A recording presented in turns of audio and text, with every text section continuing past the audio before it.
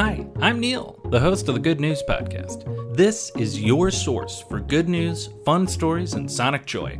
All of this goodness is coming to you from beautiful Chicago, Illinois. I love getting good news sent to me by listeners. It's always a delight, and it makes my job that much easier because I get to just amplify good news that was sent directly to me. So thank you, David, for letting me know about some more good Lego news. Lego, the huge toy company, has featured prominently on the Good News Podcast before.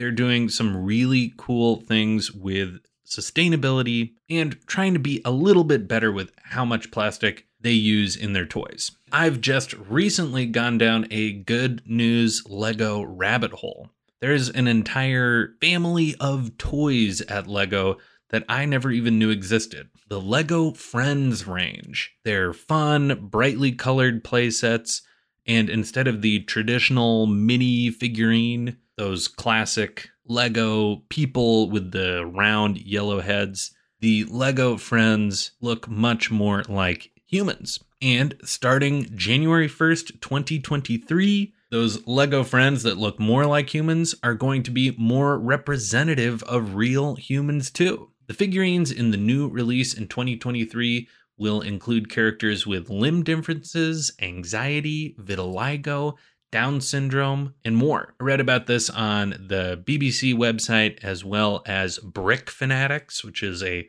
Lego fan site, and they point to a Lego Group Play Well study from this year, where one of the key takeaways that almost 75% of kids didn't feel like they were represented in the toys that they were playing with. And looping all the way back around here, I was sent a story about Sophia from Sussex, who had written a letter to Lego requesting toys that looked like her, because Sophia was born without a left hand. And I'm delighted to report, and it's definitely good news, that in 2023, there will be a Lego Friends figurine that's going to look like Sophia.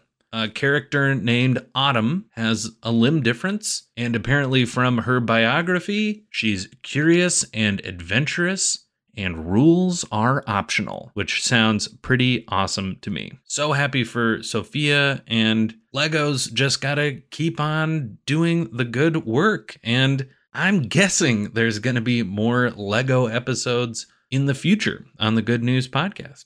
That is the good news I have for you today. Enjoy the rest of your day.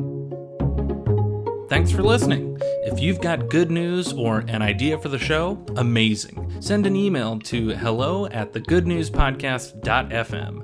While you're at it, follow us on Twitter @thegoodnewspod. If you love the show, think about supporting our Patreon or reviewing us wherever you're getting this podcast from. Both are great. The music you hear on the show is from Poddington Bear.